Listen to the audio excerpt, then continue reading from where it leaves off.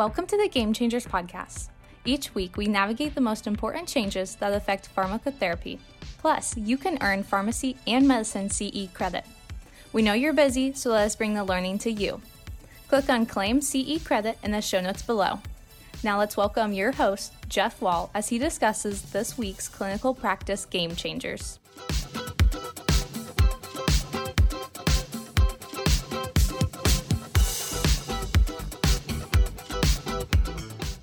Hello and welcome to Game Changers Clinical Conversations. I am your host, Jeff Wall, Professor of Pharmacy Practice at Drake University. Thank you for joining our little podcast where we try every week to give you the latest information in medicine, obviously with a pharmacotherapy bent because I'm a professor of pharmacy practice, but often we, talk about just important things in healthcare just in general. But today we're going to talk about an interesting study that is literally hot off the press, just published last week as of this taping in The Lancet. But again, that's our goal is to give you the latest, greatest game changers that will affect your practice, whether you're a provider, whether you're a pharmacist, and most importantly, hopefully give you some information to kind of operationalize what you do. Today, we are going to be talking about, as I said, a paper hot off the press in The Lancet and actually just announced at the American College of Cardiology meeting I see a couple of days ago as well, called the Sodium HF study, and a study that wanted to take a look at dietary restriction of salt in patients with heart failure with reduced ejection fraction and looking at its outcomes in practice. So again, I think a pretty important topic. Certainly, I think, I've been a pharmacist now. This is my 30th year, unbelievably, being a pharmacist. Even back in the day when dinosaurs roamed the earth and I was in pharmacy school, we did in fact learn about the importance of sodium restriction in patients with heart failure. That when people eat a lot of sodium, they retain a lot of water and that gets them into trouble. There's been studies over the years that have suggested that anywhere from 50 to 70% of heart failure hospitalizations are due to dietary indiscretions. And of course, it is notoriously difficult, especially in America. If you're listening to my voice and you live in America, notoriously difficult to eat a low sodium diet, especially if you're on a fixed income, because most of the food you're going to be eating is processed food and has tons of sodium. The sad fact is there's sodium in just about everything Americans eat. So there's always been the struggle back and forth about, putting patients on. And back when I was in school and right first getting out of practice, we tried to go for 3 to 4 grams a day of sodium, and then they said, well, really lower is even better, so maybe more like 1,500 or 2,000 milligrams of sodium a day. And it was very, very difficult to get that accomplished, I think, in many patients. And of course, a lot of it has to do with literacy. Patients will say, and I've heard patients say, doc, I don't understand, I threw away the salt shaker, I'm still gaining weight, I'm still gaining fluid. And of course, they're eating again a lot of packaged food. They're going out to eat at restaurants where they're not able to check labels for sodium. It's very, very difficult to do. So it's not probably all that surprising in a world like that or in a situation like that, that the evidence to support the use of dietary restriction of sodium and improving outcomes has always been a little bit controversial. There's been some studies suggesting some short-term benefit. There's been some other studies that have not suggested a benefit. And of course, it's pretty difficult to do this as a randomized blinded study. I mean, how are you going to blind people how much sodium they have and stuff like that? And so there's always been some controversy about exactly how effective this intervention was. So to kind of address this, just hot off the press published Sodium HF study trial was published to assess the effects of dietary sodium restriction on clinical outcomes. So they did look at some secondary outcomes like quality of life and stuff like that, but they really wanted to see, does in fact having people restrict their sodium decrease their hospitalizations and things along those lines. And they looked at kind of a 12-month window. They also looked at a couple other things as well. Now, I think this was a pretty well done study. It was a pragmatic, multinational, open label study. So I think they tried to make the inclusion and exclusion criteria pretty broad so that you could apply this information to a wide number of patients. It is worth noting that the study was not done in the United States. It was actually done in 6 countries, including Australia, Canada, Chile, Colombia, and Mexico. And again, I don't know enough about the dietary differences between the United States and those areas to really comment on that. It would not surprise me if Americans eat more sodium than people who live in, say, Colombia, but I could be very wrong on that. They did recruit people from everywhere. So again, they wanted to make this as pragmatic and easy to do as possible. You just had to be 18 years or older with chronic heart failure, which they define as a New York Heart Association classification class 2 or 3, and trying trying to receive optimal medical therapy that was guideline directed. Of course, guideline directed medical therapy is now the new watchword in treatment of especially HFrEF. There was no ejection fraction, or they didn't say, yeah, if your BNP levels were above or below a certain point that you could be included, excluded. So that was, again, they wanted to make it as broad as possible. Again, the exclusion criteria was fairly loose. Basically, if you already were eating a very low sodium diet and being adhered to it, you couldn't be in the study. If your serum sodium was less than 130, or your eGFR was less than 20, or on dialysis, or had been hospitalized to the hospital with a cardiovascular cause in the past month, those were the only exclusion criteria. So again, very broad inclusion, very broad exclusion criteria, which again, we wanted to make this as realistic and pragmatic as possible. At that point, patients were then randomized on a 1-to-1 basis to receive either two regimens. So the first was a low sodium diet group, which they targeted a sodium of less than 1.5 grams a day. So let me repeat that, a sodium target of less than 1.5 grams a day.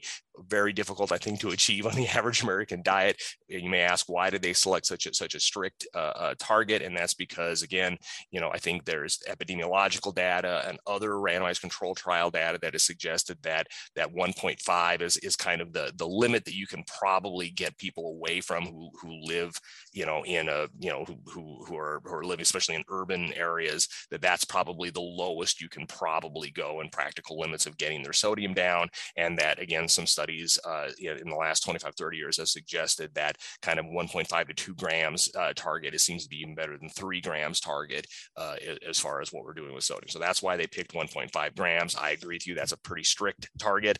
I'm not sure I would be able to adhere to such a diet easily, but that's what they did.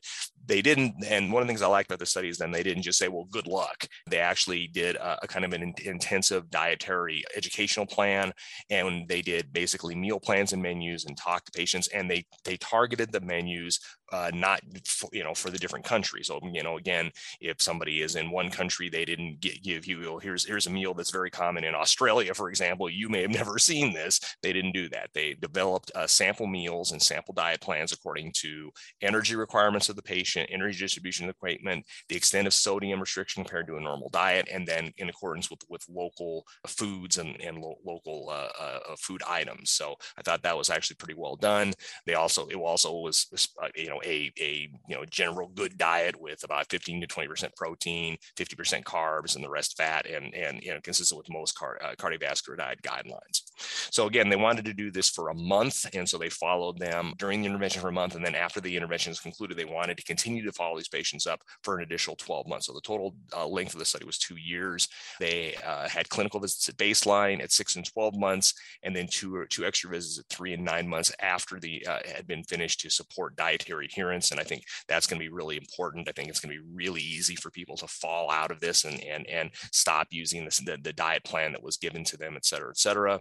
At each visit, they checked a variety of things, including body weight, a 3-day food record, New York Heart Association functional class was assessed, and they did the Kansas City CQ of quality instrument for heart failure. So that's good. They did then look at a 3-day sodium intake at baseline, 6 months and 12 months in both groups, and then in the intervention group at an additional 3 and 9 months to support and monitor daily adherence. Again, one wonders, the total way, and I think it would be almost financially impossible to do a study where you daily or even weekly really looked at adherence. I have no doubt that there were weeks where the people in the low sodium group probably, let's face it, cheated and probably ate more sodium than they probably should have. And I'm not sure there's any way you could really account for that. That being said, again, we want this to be a pragmatic study. So, we're not going to do that to the average patient. We're not going to check their sodium amount every single day. So it has to be something that can be easily implemented, I think, to patients without too much cost associated with it, and without having to completely rearrange where they get their food and things along those lines. Outcomes, the primary outcome was a composite of cardiovascular related hospitalization. So that was primarily heart failure, but for other related causes as well. Cardiovascular related emergency department visit, and all cause death within 12 months after randomization. Secondary endpoints, like all these studies, had 1 million of them. So that includes the individual components of the primary outcome. They also looked at, again, the Kansas City cardiomyopathy questionnaire, the KCCQ, looked at that summary score, the clinical summary score, and physical limitation score from that. They did do 6-minute walk challenges in these patients and looked if there was any difference between them. And they did calculate New York Heart Association functional class from baseline to 12 months. So that was our outcomes. The stats were a bit complex, but they did seem reasonable. They had originally designed for a fairly high number of patients, which would make sense to show a difference between the two, even with the composite primary outcome. And unfortunately, they did not meet a power for their study. They actually did an interim analysis at the end of 2020 and basically decided, I think, for two large reasons. One, the COVID pandemic had made doing these kind of studies very, very difficult to do, very, very complex to do. But also they had done some interim analyses and felt like the numbers were basically not going to show a benefit, basically.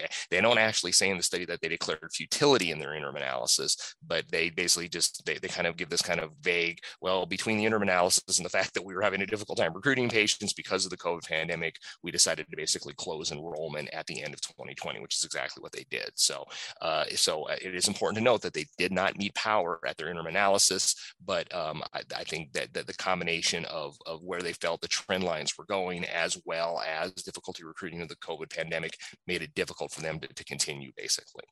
So taking a look at baseline characteristics, they looked at a wide variety of baseline characteristics, including, all the demographics you would expect, their baseline sodium intake, their ejection fraction.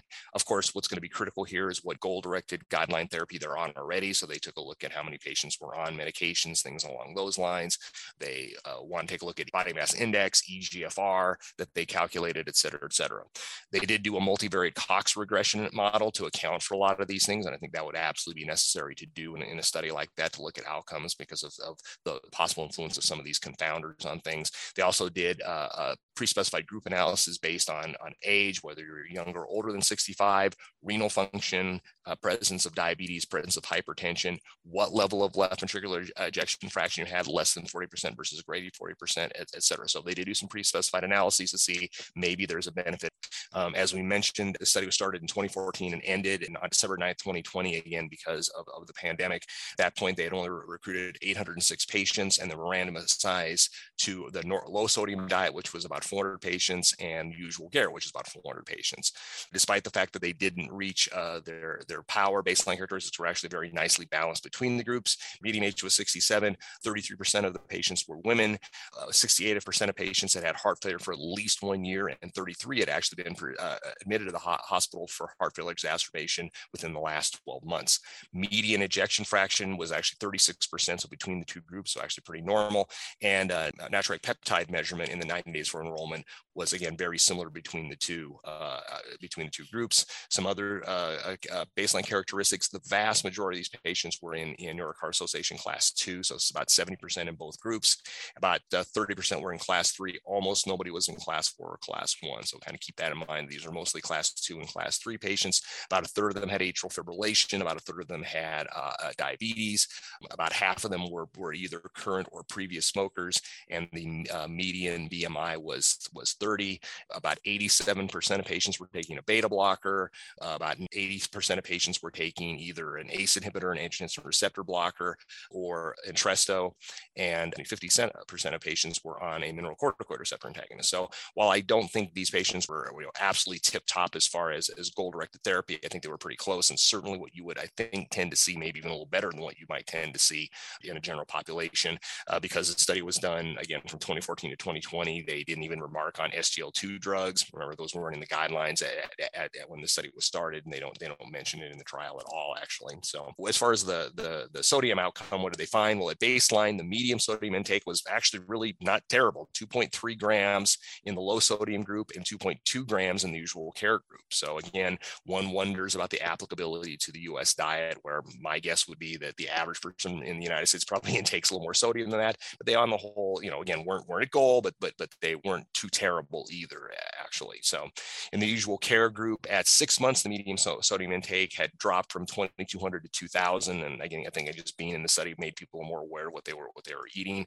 And at 12 months, it stayed about the same, equivalent to about a 4% decrease in total sodium intake at the end of the study. So in the usual care group, just being in the study dropped their sodium intake by about 4%. However, in the low sodium group at 6 months, median sodium intake had dropped to 1,649 milligrams at 6 months and 1,658 at 12 months. So basically, they had dropped from about 2,200 to about 1,600 milligrams. They keep in mind, they did not reach target, right? They did not get most patients below the 1,500 milligram a day target, but they had still equated to an approximately 28% decrease in sodium intake from baseline to 6 months and from baseline to 12 months. So again, another possible criticism of the study is they unfortunately did not get to the goal they were looking for, less than 1,500. What did they find as far as the outcome? Well, the primary outcome actually occurred in 15% of the patients in the low sodium group and 17% of patients in the usual care group. That did not reach statistical significance. All-cause death occurred in 6% of patients in the low sodium group and 4% of patients in the usual care group. So actually more people died in the low sodium group compared to the usual care group. But that's probably the play of chance, and it certainly wasn't statistically significant.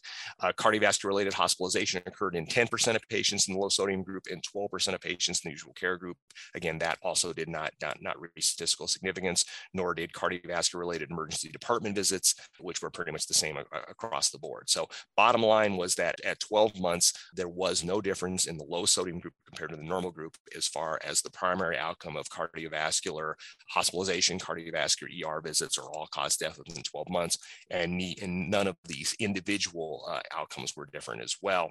However, they did find an improvement in quality of life. So the Kansas City Cardiomyopathy Questionnaire was actually improved statistically in patients who were on the low sodium diet compared to the usual care at 12 months.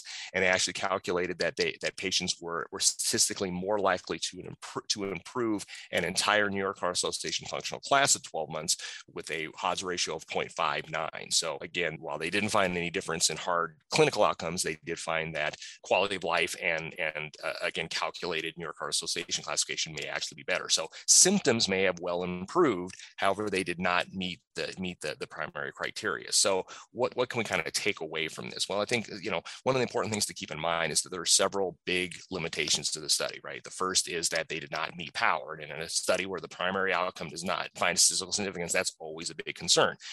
Again, they're pretty vague in their explanation about why they stopped the study, but I suspect, kind of reading between the lines, it was a combination of the fact that they weren't seeing a big trend lines toward improvement in the sodium group at an interim analysis. And I think they just ran smack up against the COVID pandemic, which made it very, very difficult for them to continue to recruit patients. So bottom line, though, is that it was underpowered. And in an underpowered study that did not find statistical significance, you have to say to yourself, is that because there was no actual difference, or they didn't have enough patients in the study to find that?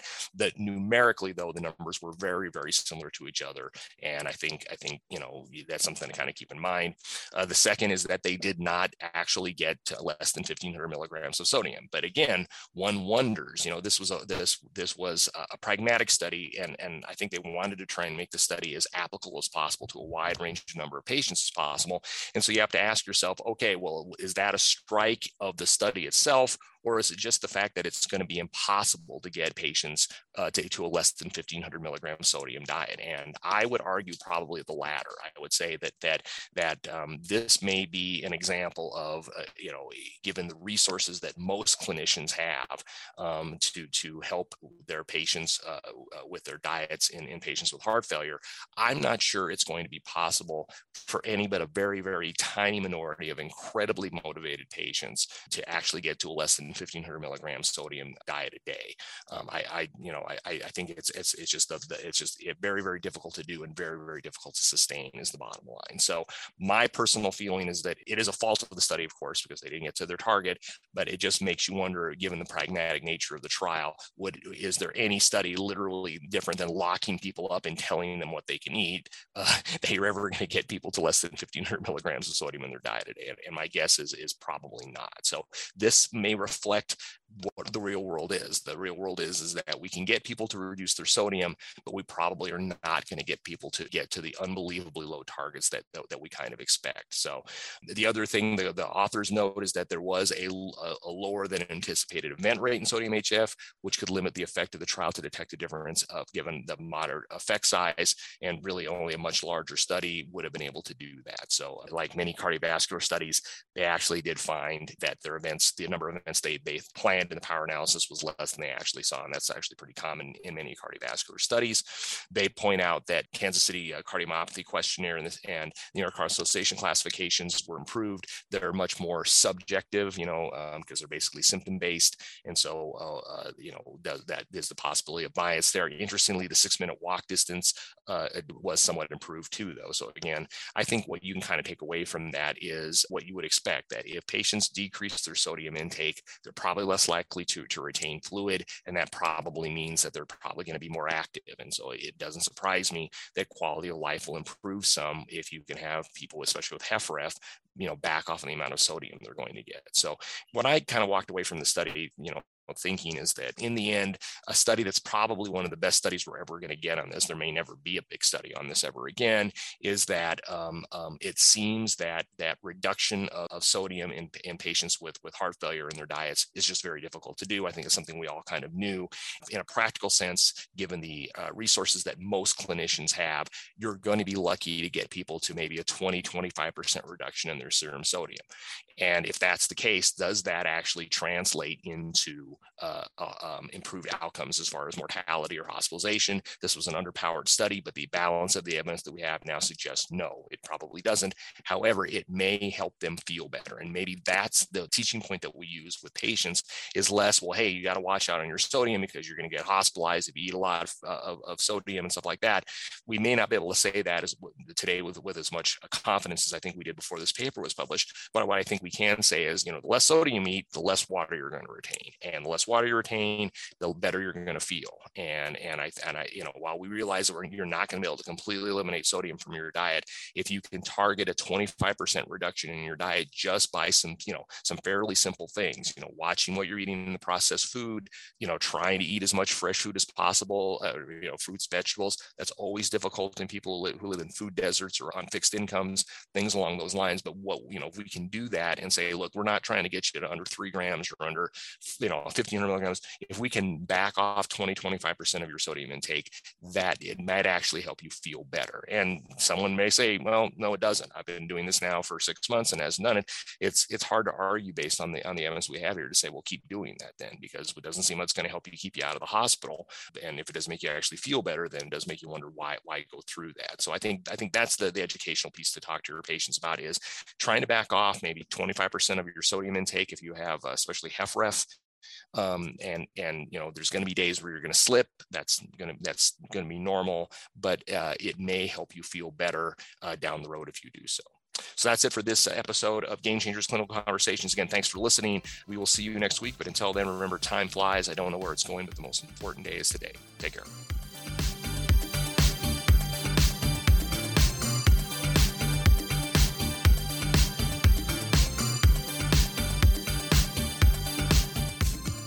Thanks for listening in. Claim your CE credit by clicking on the link in the show notes.